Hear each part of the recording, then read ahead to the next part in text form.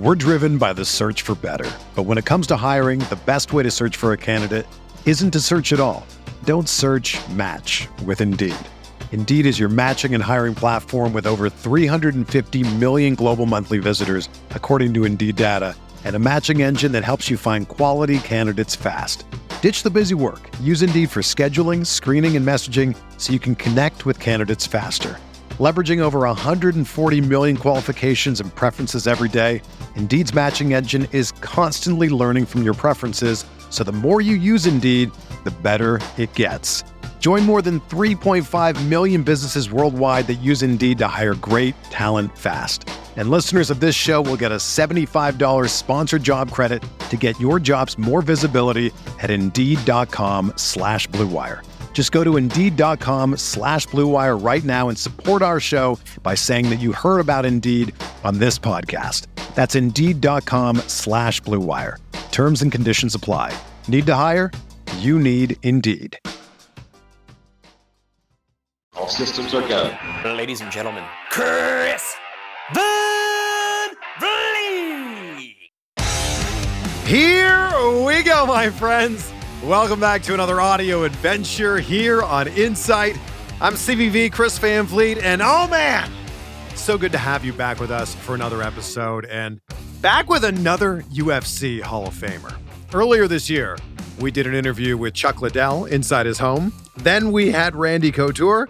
Today, Stephan Bonnar joins us in the Blue Wire studios at the Wynn Las Vegas. Oh yeah, another in-person interview. And with how things have been over the last 2-ish years, I don't think I'm ever going to get tired of saying in-person interview. Let's hope that as we roll into 2022, maybe all of them can be in person. Now, that's big, I know. Let's say most of them can be in person. Just so excited to have Stephan with us to talk about his legendary UFC career. And you might have seen him on Impact Wrestling not too long ago.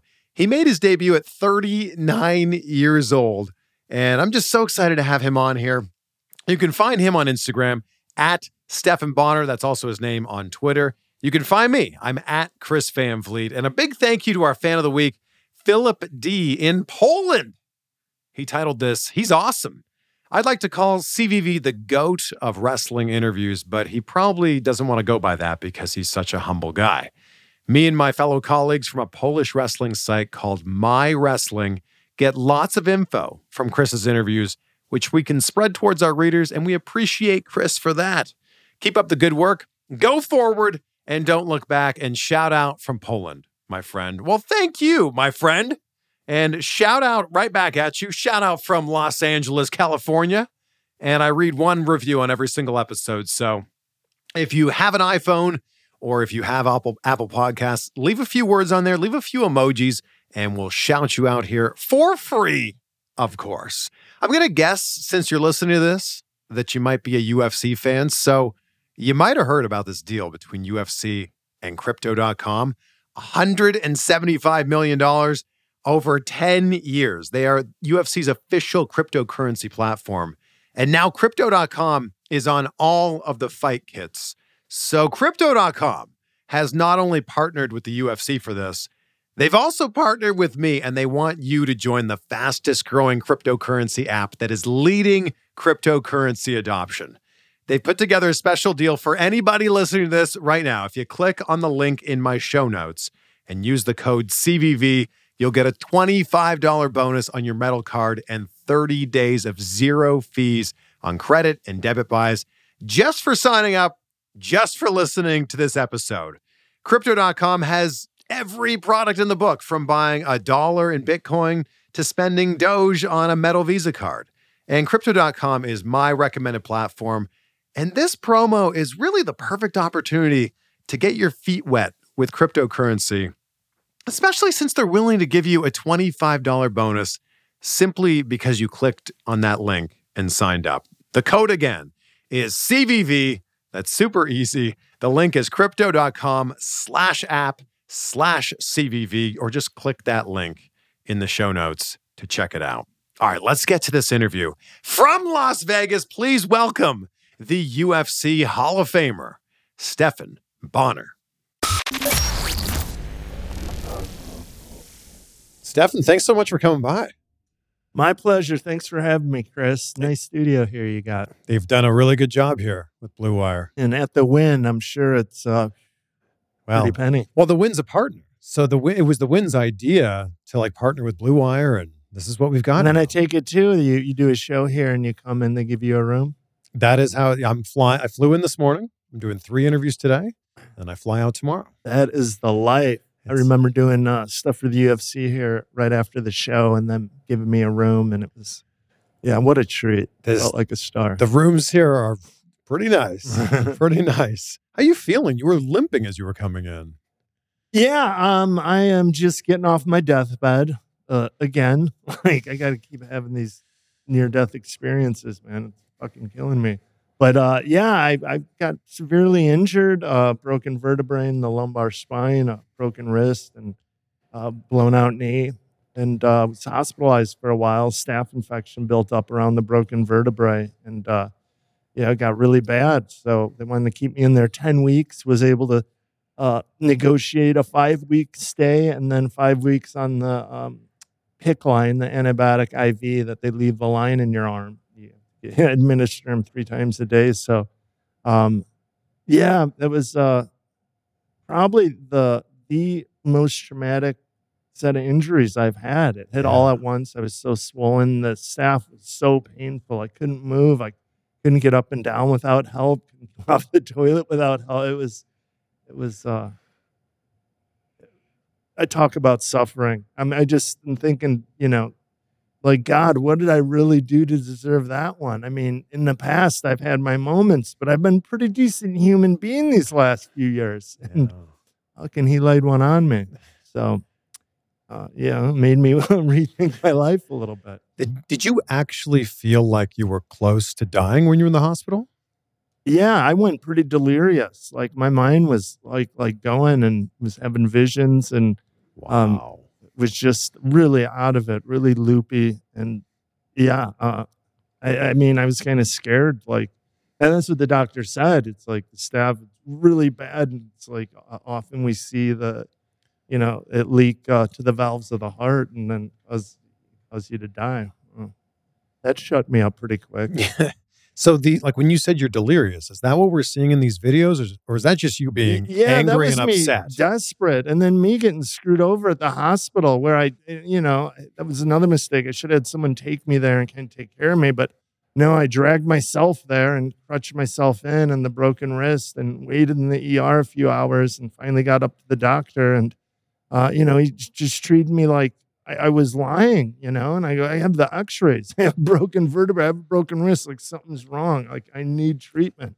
And, well, have you been vaccinated? I'm like, no. Oh, okay, wait over here. He didn't say, oh, we're not going to see you now. And then a couple more hours go by where people keep going back that came in after me. And I finally called him out on it. And he's like, I did see you. I'm like, you didn't treat me. I did treat you. And then I went off. I just felt like kind of backed into a corner. And next thing you know, the security's thrown me out of there. And they knocked me over. I was not crutching fast enough. And I got a little nudge from behind. My crutch went out and I fell. And I just got up and there was an open door there, a bathroom. And I locked myself in there. And like, oh my God, like, what's going on? Like, I need to document some of this just like, so I have the truth, to show what's going on, because I was afraid they were going to call the cops. I mean, which they did. Did you think you were going to get arrested? I took that video. Yeah, that's why, when I talked to the cops outside, I said, I want you on video to tell me you're not just waiting for me to get in the car so you could pull me over because I didn't have my license on me. The pharmacy accidentally kept it like the day before when I tried to get a prescription.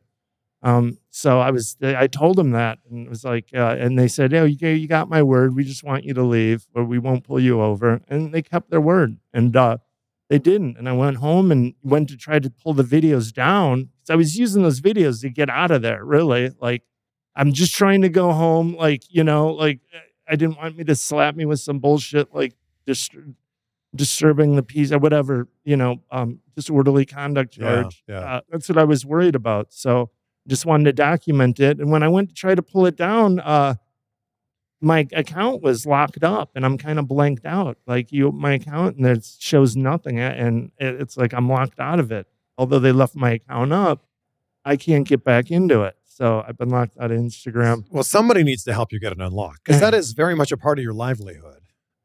Right? I mean, yeah, I think they're screwing me. Like one of the videos, and they pulled that video down, was me, kind of bad mouthing the vaccine because I talked to a lot of the people that came in after me, and there were people that were having bad reactions from what they thought was the vaccine. And, I just thought it was bullshit that that was the question that kind of made them say, no, they're not going to treat me, that I hadn't been vaccinated. And like the irony, all these people are coming in with reactions and you won't see me because I didn't have it yet. My issue's totally unrelated. Got a broken vertebrae in the wrist and knee, but like I didn't know the staph infection was there at the time. I just knew I needed treatment. Like I was in bad shape. Yeah. Like I was really out of it.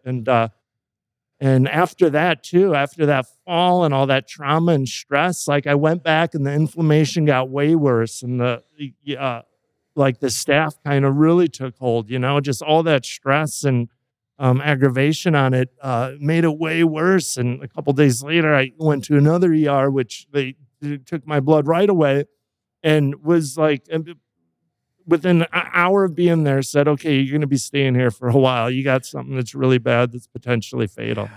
And it just really shocked me. And it's all because of pro wrestling. This is a pro wrestling injury. It was weird, though. It wasn't one of those things where, like, I finished the match and I felt all right. And, when I went back to the hotel, showered, crashed out. And when I woke up in the middle of the night, I felt it. I tried to stand up and I couldn't, like, oh my God. It was like a delayed reaction in my spine there. And, I tried to tough it out. I went to, the orthopedic doctor that I see just to get x-rays to see what's going on. And then I figured, all right, I had a cast on my wrist and like, you can't really cast the spine. So, just tried to tough it out, but little did I know, I had the staph brewing in there around the fracture in the spine, and that's really what got worse and unbearable. And here I am a week later when I finally decided to go to the ER, which I'm in way more pain than like the day after the accident. I'm like, this doesn't make sense.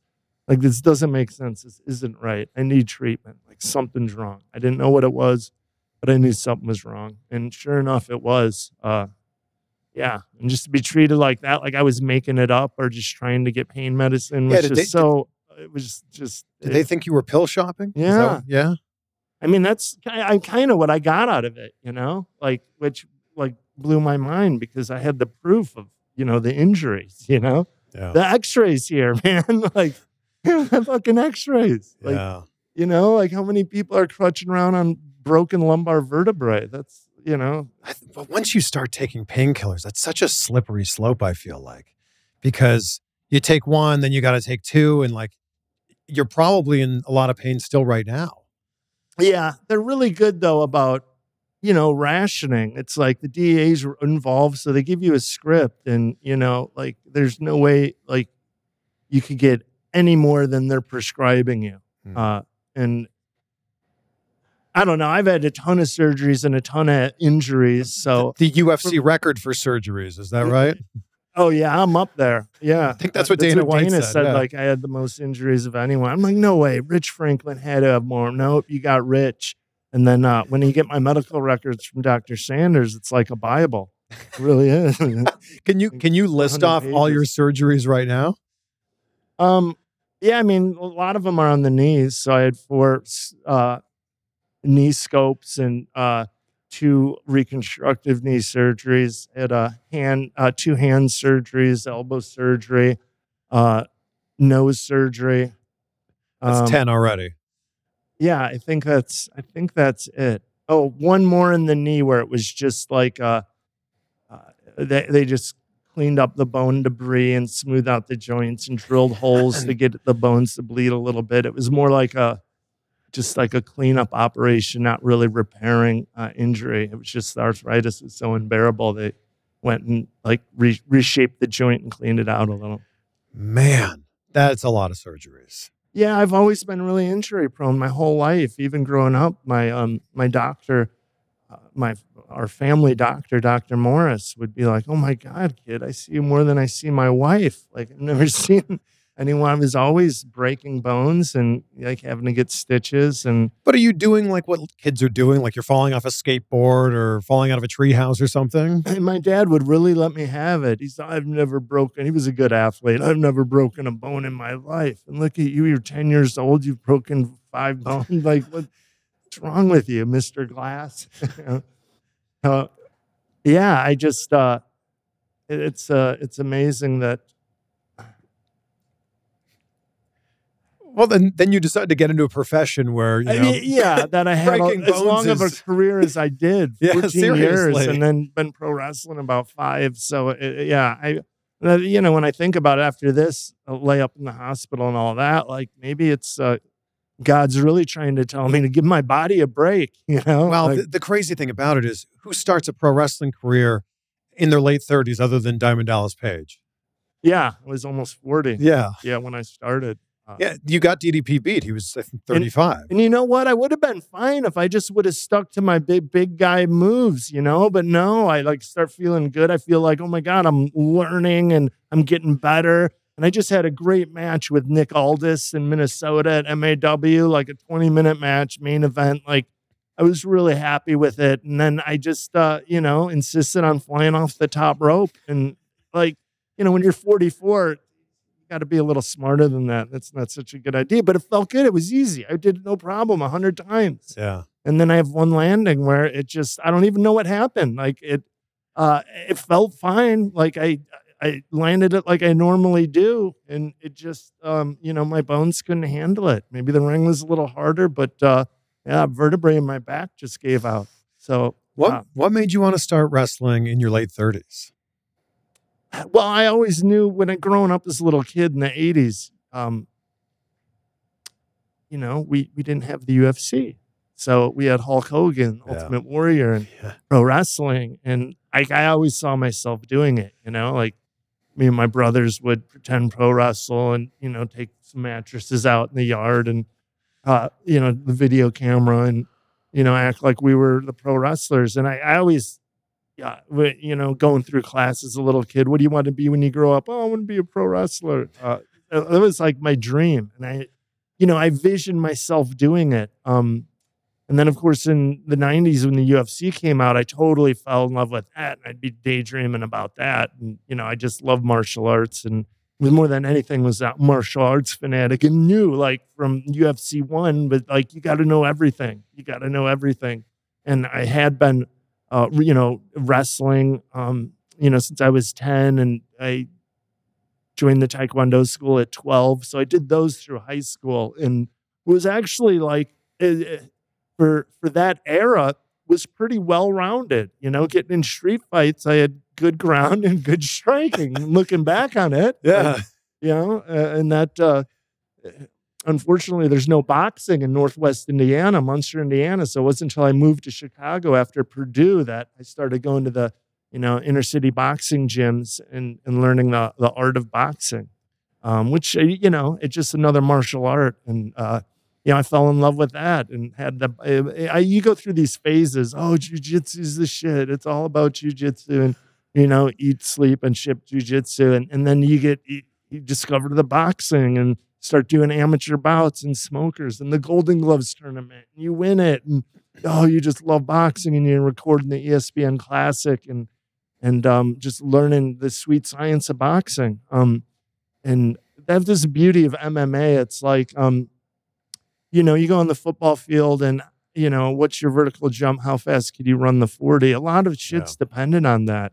And I was, you know, never really athletic. I was pretty slow and no vertical jump. But like the mixed martial art was the one thing where it was so much more mental. It was more about technique and finding holes in people's games where you didn't need that athletic ability. And then that time too, the jujitsu is this big secret, and like no one really knew it, and there weren't too many jujitsu schools around. So, you know, getting to be a part of a good jujitsu school like the Carlson Gracie School in Chicago from early on, it just felt like a nice advantage, like I knew stuff other people didn't. You could beat guys who were more athletic than you. Like Yeah. wrestling in high school, I couldn't even qualify for state for my senior year. I wasn't like that good. And I was a really late bloomer. I was a beanpole.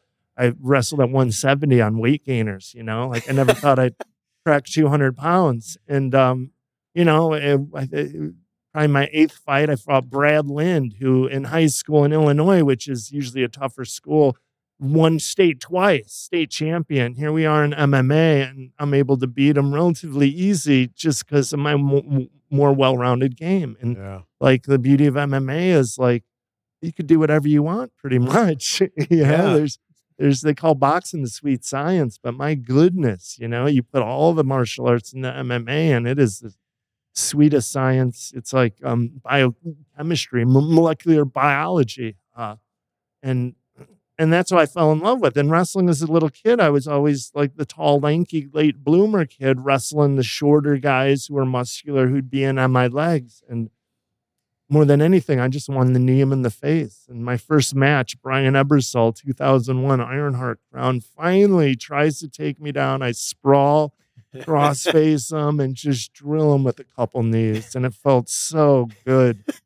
And I eventually... Because you can't do that in wrestling. Yes, I finally got to do that. Oh, I've been wanting to do that for so long.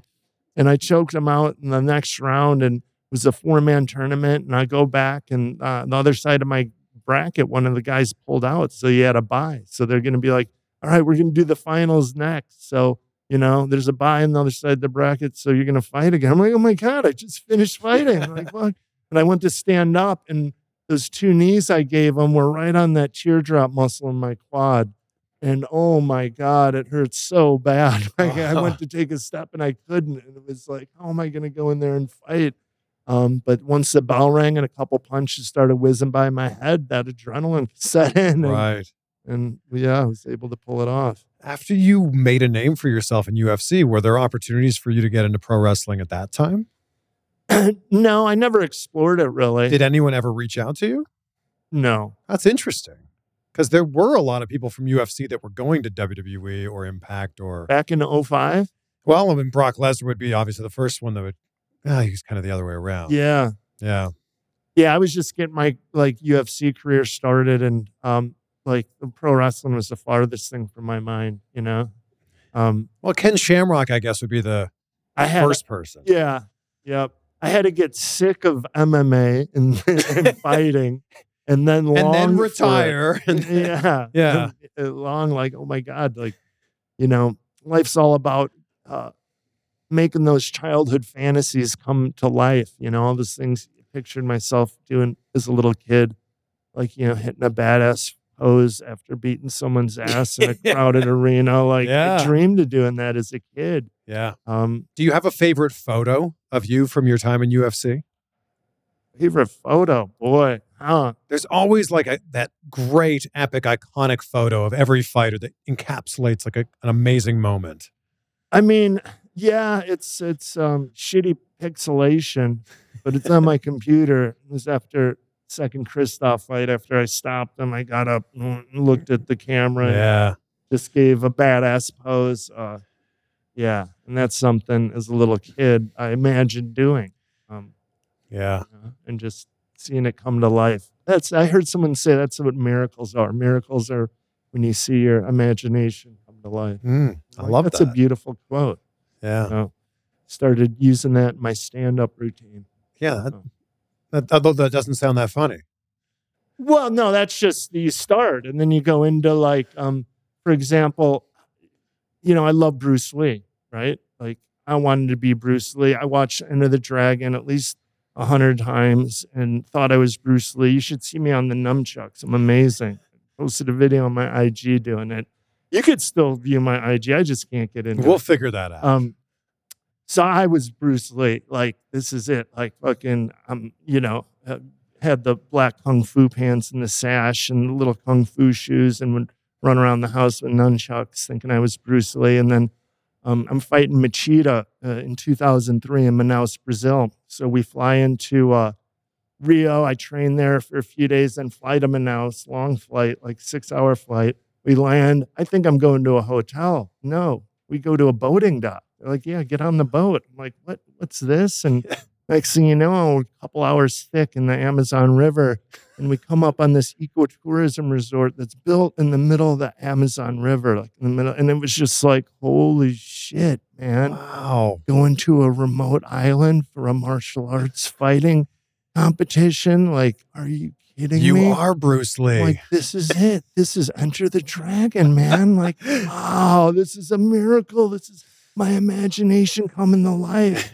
And then, Machida, he's half Japanese, half Brazilian, and the fight's going on, and he's got this like open hand style, and he's really elusive. And like, been boxing for a while. I'm not telegraphing anything. I fire off some punches. He slips my right hand, cracks me with the counter punch, slips my left hand, gets out of the way. My nose is bleeding. And I'm like, holy shit, this guy's pretty good. And like, we start going at it again. I was able to time one of his kicks. I caught him with a right, a left, a couple good knees.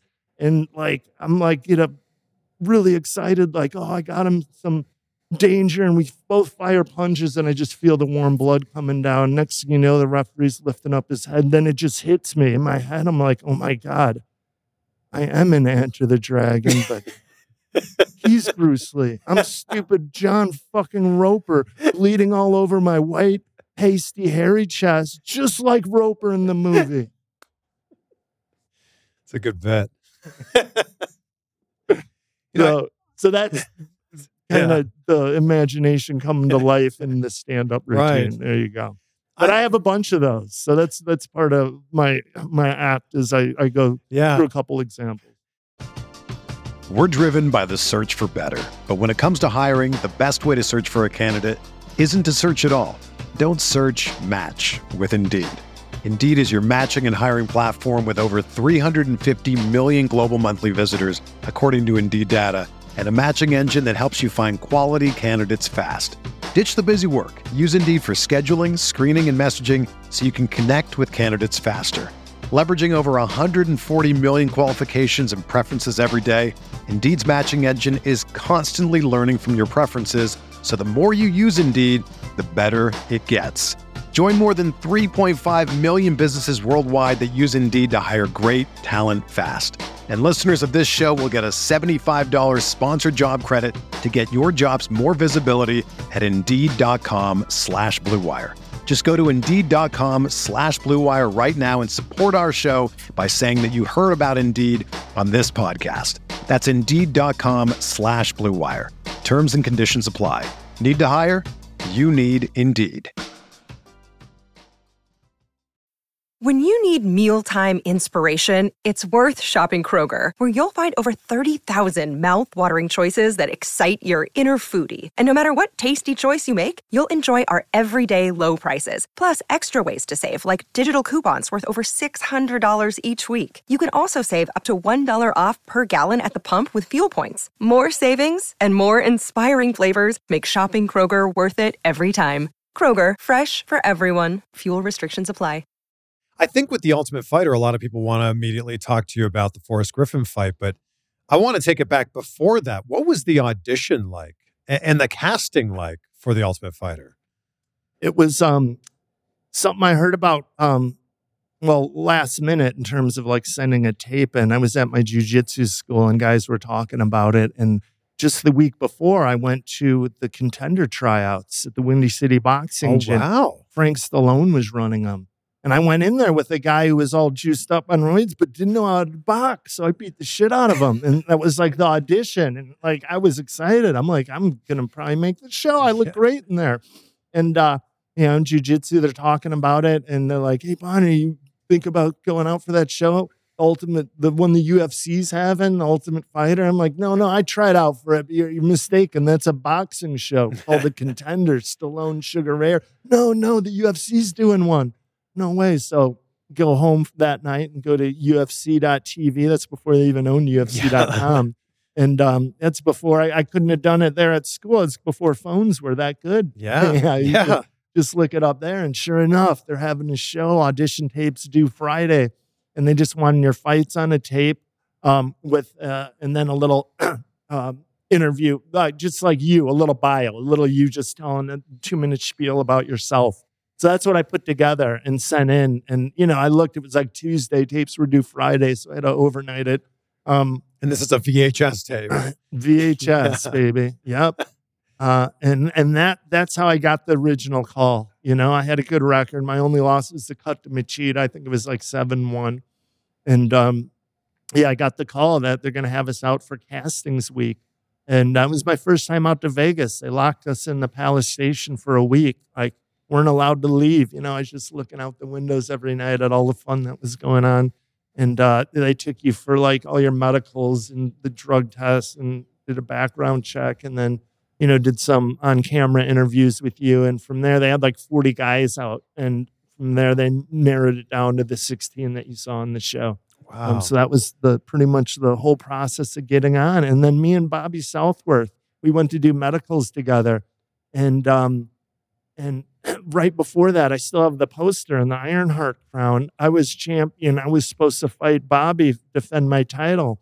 And we had a fight scheduled while we were on The Ultimate Fighter. So here we are on The Ultimate Fighter getting the medicals done. And like not knowing, I'm like, oh, you're Bobby Southworth? Yeah, we're supposed to fight. Well, fight might not happen if we're on this show. I'm like, well, if we're on the show, the fight might happen. Yeah.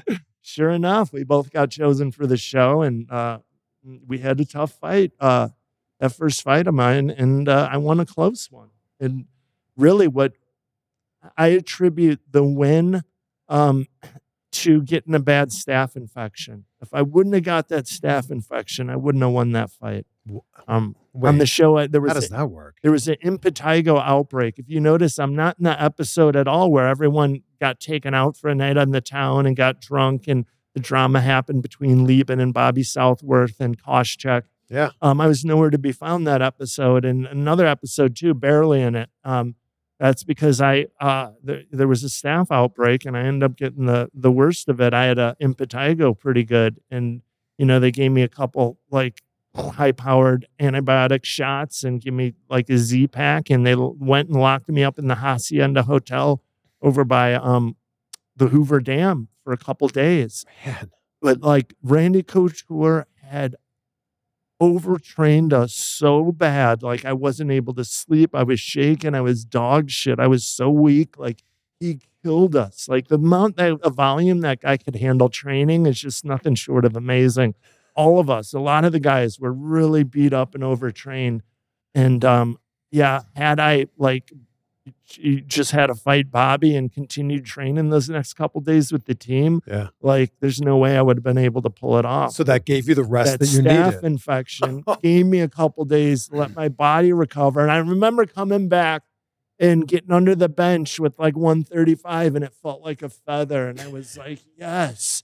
And they're like, oh my God, Bonner, you won't believe what happened.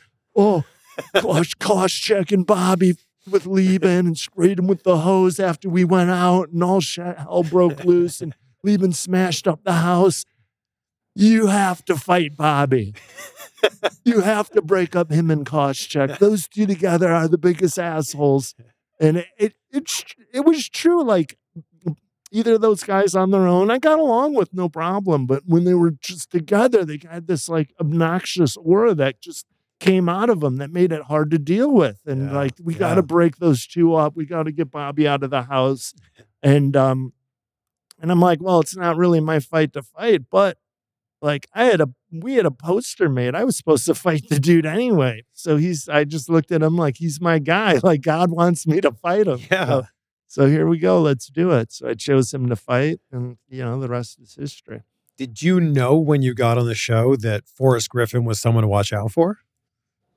No, I didn't know who he was or anything, but after, when you see him training, did you go, oh, wow. After a couple of days, Chuck picked Bobby first. So everyone thought Bobby was the most talented. Even Forrest, he kind of, Bobby kind of coached him in a way, like big brothered him. That's kind of Bobby's attitude. So Forrest kind of didn't realize he was probably better than Bobby, I think. That's how I've kind of viewed it.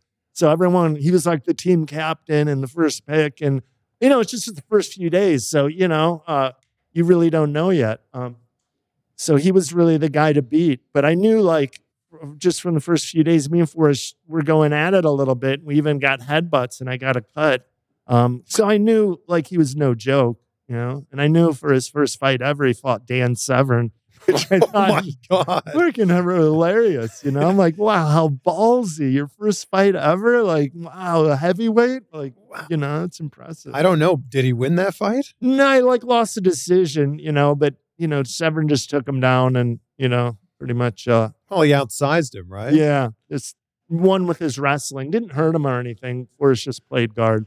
Man. At any point during that epic match with Forrest Griffin, did you think that you were going to win that match? Yeah, in the second round, when I almost had him out of there, like I really, I remember it so clearly. Like we were in the clinch, and I broke his nose. I landed some good shots, and from the clinch, I just drilled him with the perfect knee, and then a short right hand, and he slumped back towards the cage, and oh my God, that was it. I got a little adrenaline bust, is like a burst, like this is it. You got to put him away. You got to knock him out, and I lunged in and like do a jumping right hand that just missed, and he was able to tie my arms up. And I remember when I wiggled and got my arms free, I went to punch him again, and it just hit me like I had nothing left, like nothing. Like I couldn't even lift my arms up. I was so dead dog tired. And then from there, I was just running on fumes. So, the third round I thought was a coin toss. And looking back on it, though, a lot of people come up to me and try to be nice and say, "Oh, I thought you won that fight. I thought you won that fight." But the reality of it, the way I look at it, is like the right person won that night. That was like the perfect storybook ending. If you remember, when Forrest loses a decision, or he doesn't do too well with defeat. He's known to run out the octagon crying. Or when he beat Tito the last time, he ran out the octagon throwing a temper tantrum, and they had to call him back in to tell him he won the split decision. So, Yep. had I won that night, Yeah. like, it might not have been the nice feel-good storybook ending that we had. And I think that was really important because it was all about putting the sport over and getting the sport to be accepted. And it was, and the ending was perfect. Well, And beautiful. And I wouldn't change it. And so many things happened during the course of that show and that fight that made the UFC blow up from there. It's Spike TV, reality TV was a big thing at the time. You have this absolute barn burner of a fight that could have gone either way throughout the fight. And then you guys both end up getting a contract. It's like all these boxes end up getting ticked. Yeah, that's like Dana White says, like the heavens and stars and everything aligned just perfectly. And it was what was delivered was exactly what we needed. They were hanging by a thread, and like right after that, they went back and signed for 3 more seasons, which just totally cemented it. But like in my head, like I was really confident the show was going to be a huge success. And I was really confident the fight was going to be a barn burner. Like that was my strategy to make it a barn burner. And it was. So UFC sold for as much as it did. I mean, kind of off the back of a fight like that, which led to a bunch of other fights, which led to where it is now. I like what Frank Mir says. He describes it as the BCAD line of MMA. To get out of the Stone Age and just propelled it forward. Seriously. As a legitimate sport. And see, before that fight, it wasn't really socially acceptable to be a fan. It wasn't something you wanted your boss to know, or your wife's parents, like that you were really into that stuff. And after that fight, people became proud to be fans. Do you think we're encroaching on that now with what's going on in boxing? Because there's a lot of people who didn't really care about boxing till about a year ago, and Jake Paul and Logan Paul have made it interesting. That's actually a really good point. That's a hell of a point. I didn't think of it like that. Just what they're doing overall for boxing. Yeah, it's just bringing a lot of eyeballs that normally wouldn't tune into it to it. And it's going to turn people into a lot of straight up boxing fans, not just Jake Paul fans. Or just people, I think people are watching Jake Paul's fights because they don't like Jake Paul. Like he's the ultimate yeah. heel. Yeah. Really, people hate him. Like he's got. Oh yeah. I mean, that just comes with it. Like but he's got a ton of fans. I'm sure He does for sure. From YouTube days and all that. And Those the diehard podcast, old school fans. So yeah, but when you get that big, it just a bunch of people are gonna hate you. When you got millions of people judging you, you're gonna get hundreds of thousands of haters. Do you think it would be more difficult for you if you were breaking into UFC now with the way it's structured? Yeah, definitely. Guys have really evolved. That athlete has. And it's like, I think it would just be harder overall. Probably a lot more money in it now. Like, did you see this Crypto.com deal? I'm sure you did. No, with the UFC. $175 million. Sponsorship For all the fight gear. So for all the walkout stuff. $175 million.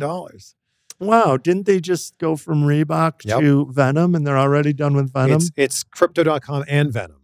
So it's Venom clothes with Crypto.com on it.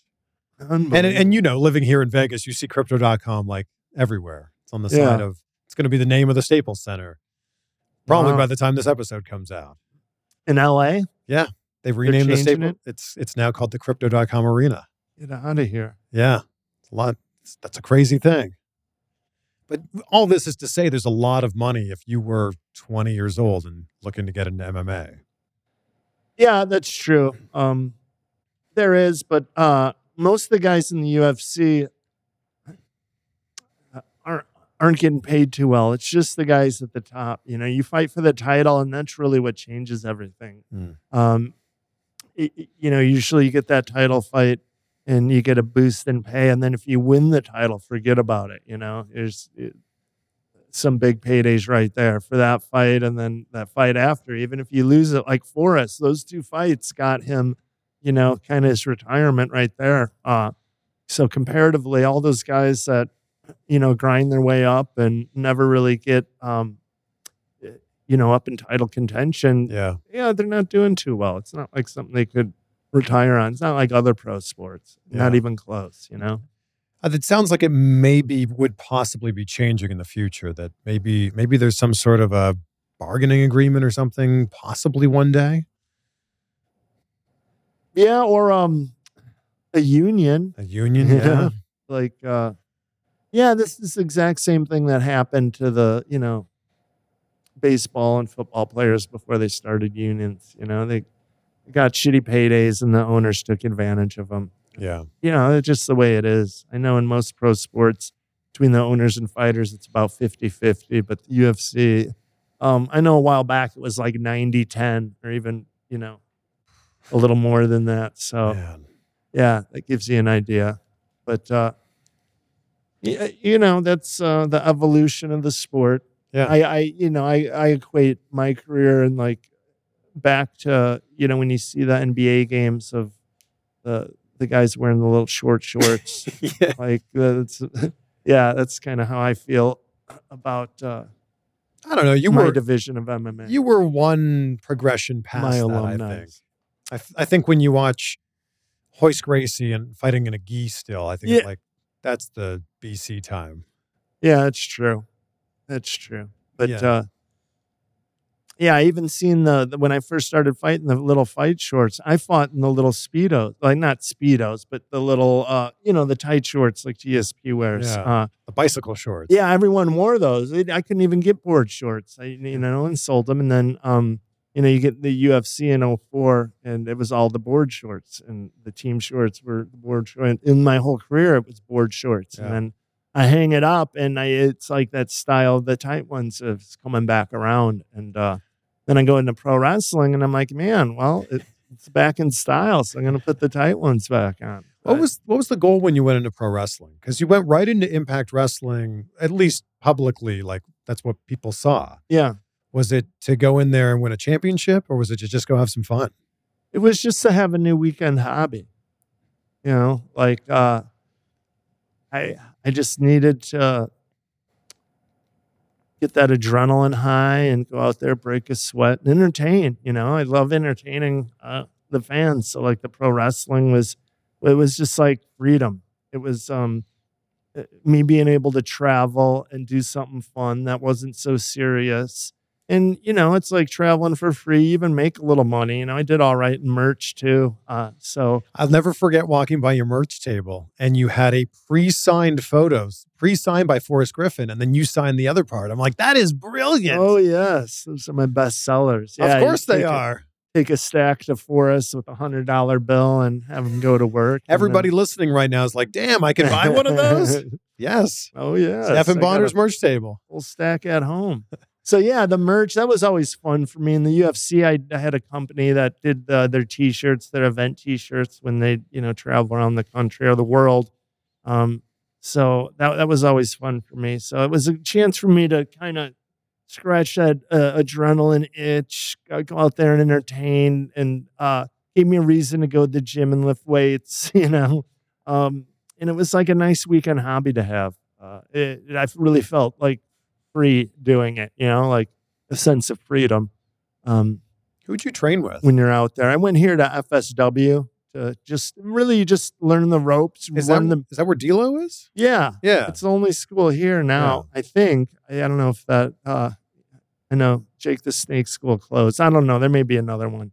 But yeah, that I think there that's- is. Yeah. The Las Vegas Mall. I don't want to piss anyone off, but FSW, Future Stars of Wrestling, was pretty much the main school. When I wanted to go learn how to do the pro wrestling. Well, just like learn the basics, learn how to take bumps. Yeah. And that's what you do. You go in there and learn the basics and how to take bumps, but you really learn pro wrestling by doing it, by going out there and doing it, seeing what works and knowing how to engage the crowd and knowing how to put together a good match. And that's all I wanted. I kind of wanted to learn the art of pro wrestling, have that sense of freedom.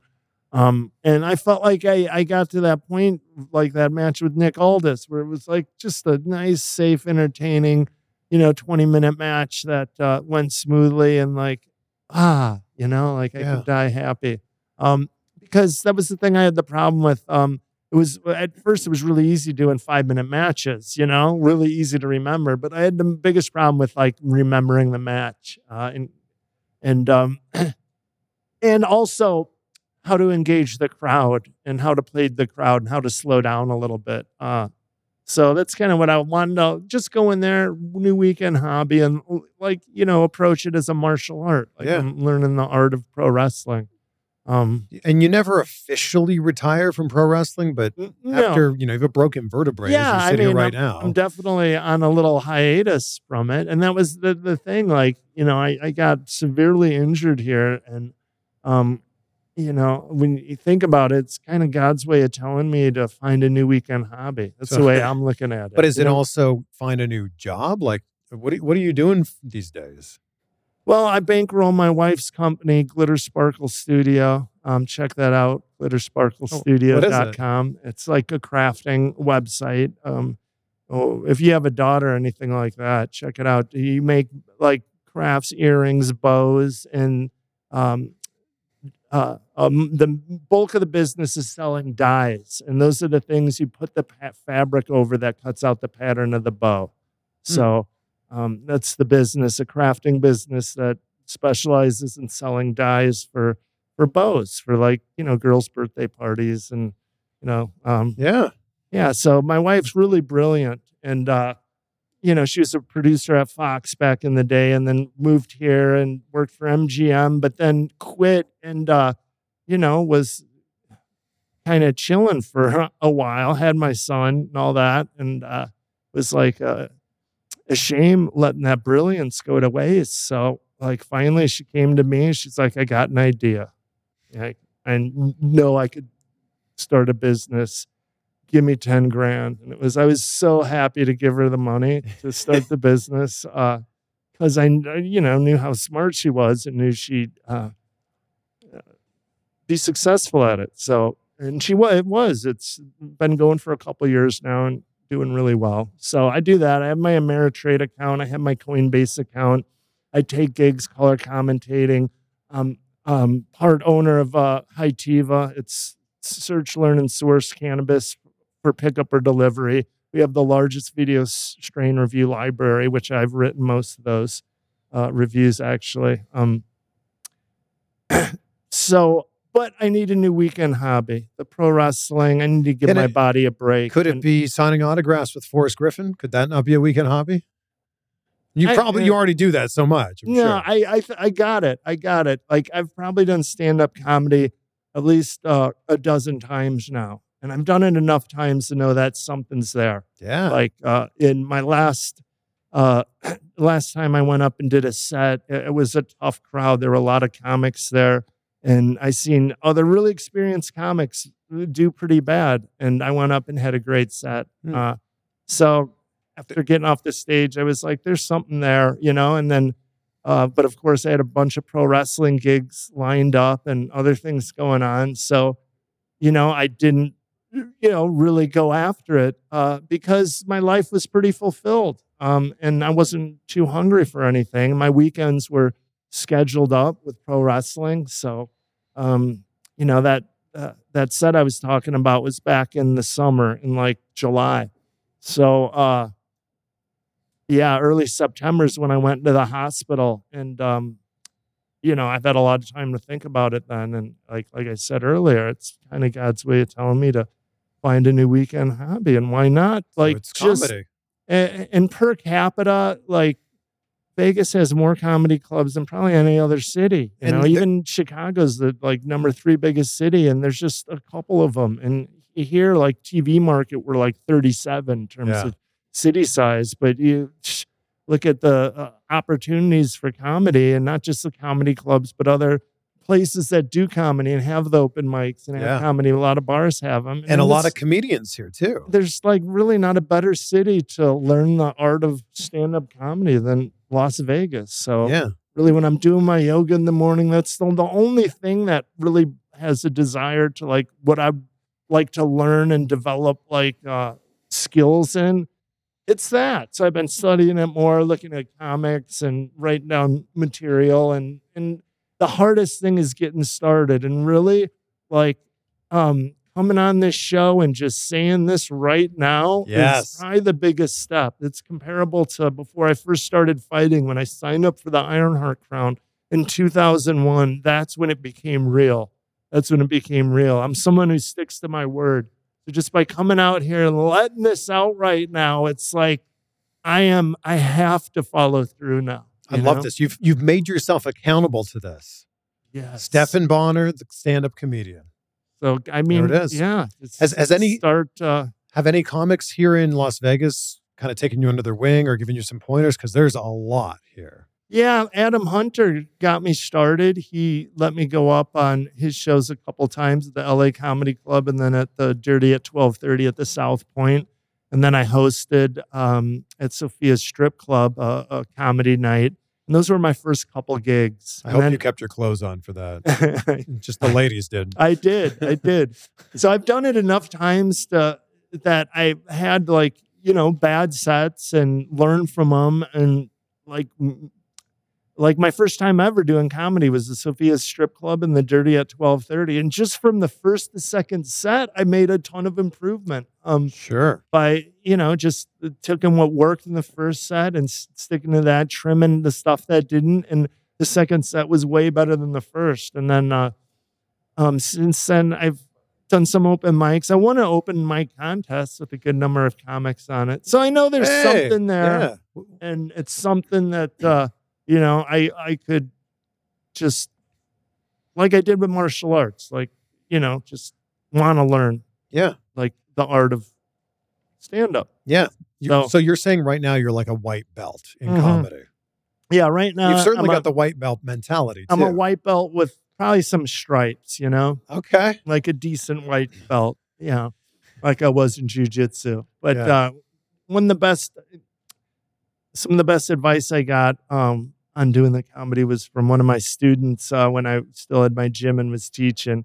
He was a comic back east, and he goes, I'm like, I got a gig coming up, my first comedy gig. Give me some pointers, He's like, well, probably the best thing I can give you is you're going to suck for a few years, You got to go through your ropes. You got to suck. You got to have your bad sets. You got to learn learn Learn the craft, son. Learn the craft. Log in your hours, 10,000 hours to get that black belt. So and that's a good thing. Like, I feel like in the little experience I've had, I've gotten like the super shitty, like those first couple times that were really shitty. So I've gotten that out of my system. So now when I have a shitty set, it'll be more because I'm working on new material. And hopefully it's just less shitty than your shittiest set. Yeah. Yeah. The shitty level just decreases by a ass wipe or two. I'm happy. But what a progression. UFC fighter, UFC Hall of Famer, pro wrestler. Now you're a stand-up comedian. Wow. That's scary when you say it like that. That's where you're at. So time to start hanging out at the comedy clubs. That's it. Yeah. I started watching that show, I'm Dying Up Here. Yeah. You seen it? Yeah. So, yeah, that makes you want to do some comedy. Yeah. Well, just being around it, right? Like every comedian I've interviewed or any of my friends that are comedians, they're just like, you have to be around it. And you have to get on stage. They're like, it's one thing to be sitting in the stage or sitting in the audience, but you got to get up. So it sounds like that's what you're doing. Yeah, that's the plan. That is the plan. We're putting it out into the world now. Yeah. Yeah, of course. And I said, time to start hanging out at comedy clubs. But yes, with the implication that I'm going to go grab the mic and tell some jokes. So, new weekend hobby, man. How about it? On this show, making it official. There it is. Time to start. Probably won't break your back doing that. Start off with just find a good mic once a week. That's really like when I commit to doing something once a week, that's magical. Even like, when you're first learning the new martial arts, if I did at least do it 2 days a week, like I'd get better. So that means you're going to do 52 sets next year, Stefan. New Year's resolution, 52 sets next year. Damn, I love it. If you're struggling to lose weight, you've probably heard about weight loss medications like Wegovy or Zepbound, and you might be wondering if they're right for you. Meet PlushCare, a leading telehealth provider with doctors who are there for you day and night to partner with you in your weight loss journey. If you qualify, they can safely prescribe you medication from the comfort of your own home. To get started, visit plushcare.com/weightloss. That's plushcare.com/weightloss. plushcare.com/weightloss.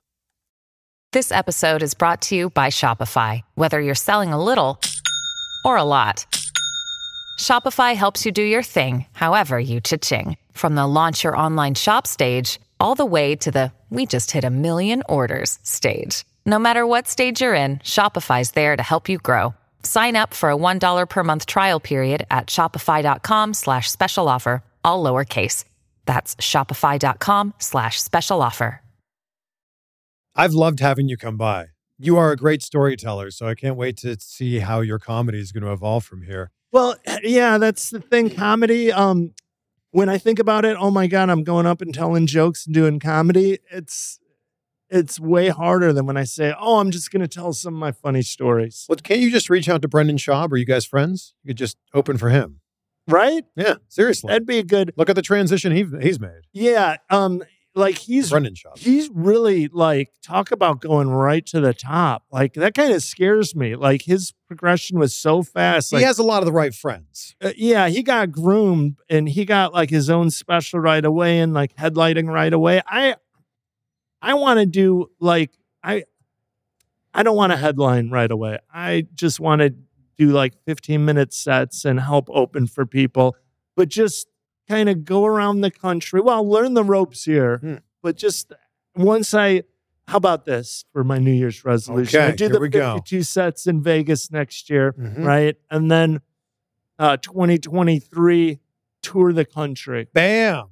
And just go around open for people and go to, I mean, fuck, man, see the world again through the eyes of a comedian. I've seen it through the eyes of a pro wrestler, through the eyes of a mixed martial artist, and also working for the UFC all that time. But now you rediscover the world, through the eyes of a comedian. Love it. About keeping you young. I love it. I end every conversation with the same questions. So, look, I'm all about gratitude. I love being able to wake up every day and talk about the things I'm grateful for. I list 3 things every morning. What are 3 things in your life that you're grateful for?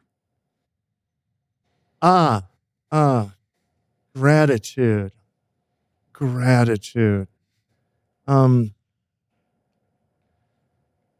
I'm thankful just to be in a country where you're free. I'm seeing this tyranny go around all over the world, man. Australia's scaring me. And yeah, we have our problems here, but man, I so thankful to be in a country where you could kind of speak your mind and be yourself, and you just have that kind of freedom that, man, I always thought Australia and Canada were pretty free, man, but just stuff that's been going on there, it's tyrannical. And I feel for those guys. And, you know, I stay and talked about myself a lot, but I really didn't talk about political stuff, you know, about the, COVID and all that and the vaccine and yada, yada. And I think it's important that, we do that, we address those things, honestly. So don't give the vaccine to kids, man. That's just evil. All right. I just wanted to get that out. Okay. 2 more things I'm thankful for. Oh, my car. I love my car. BMW 328i. I'm thankful for, just my son, my family. Right. Yeah. Your son named after Forrest Griffin. Well, named after a moment in history now. Okay. Yeah. Don't get there. All It wasn't Forrest. No. It's the Bonner-Griffin fight. It's The true. Griffin-Bonner fight. Yeah, your name should go first, right? What do you think? Well, his name's Griffin Bonner. Oh, yeah. So I just... Yeah, I see where you did. Yeah. Stefan, thank you so much for coming by. Well, thanks for having me, Chris. It was good. It was good to to get out again, man. I was on Thank my you for deathbed coming for by. a while. Yeah, you're not and dying anymore. You're living. I was worried I was going to croak, but No. I'm alive and well. And, time to reinvent myself, turn over a new leaf, the new American Psycho. Stefan Bonner, UFC Hall of Famer, the Game Changer, the Face Rearranger. Thanks for tuning in. Well, there we go. Thank you so much for being with us inside the Blue Wire Studios at the Wynn Las Vegas. And just thank you for being on this ride with us. Want a shout out on the show? Just leave a review on Apple Podcasts. I read one out on every single episode. Also, big shout out to Crypto.com for sponsoring this episode. Click that link in the show notes to get started with a $25 bonus on your metal card and 30 days of 0 fees on credit and debit buys. Check them out, crypto.com/app/CVV. Let us know that you were listening to this episode. Take a screenshot, tag us. It's just our name. Stefan is at Stefan Bonner. I'm at Chris Van Vliet. You can also find me on TikTok if that's more your speed, Chris.VanVliet on TikTok. And I'll leave you with the words of John Wooden, who said, "Don't give up on your dreams, or your dreams will give up on you." Be great and be grateful. We'll see you on the next one for some more insight. Everyone is talking about magnesium. It's all you hear about. But why? What do we know about magnesium? Well, magnesium is the #1 mineral that 75% of Americans are deficient in. If you are a woman over 35, magnesium will help you rediscover balance, energy, and vitality. Magnesium supports more than 300 enzymatic reactions in your body, including those involved in hormonal balance. From functional medicine doctors to mental well-being and female hormone experts, we all know that magnesium is the one mineral to improve all aspects of well-being and health. But which one?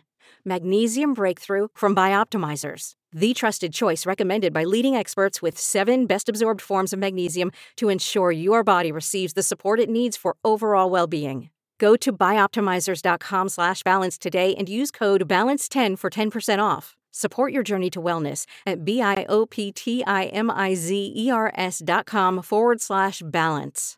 Magnesium Breakthrough from Bioptimizers, your foundation to optimal health and vitality.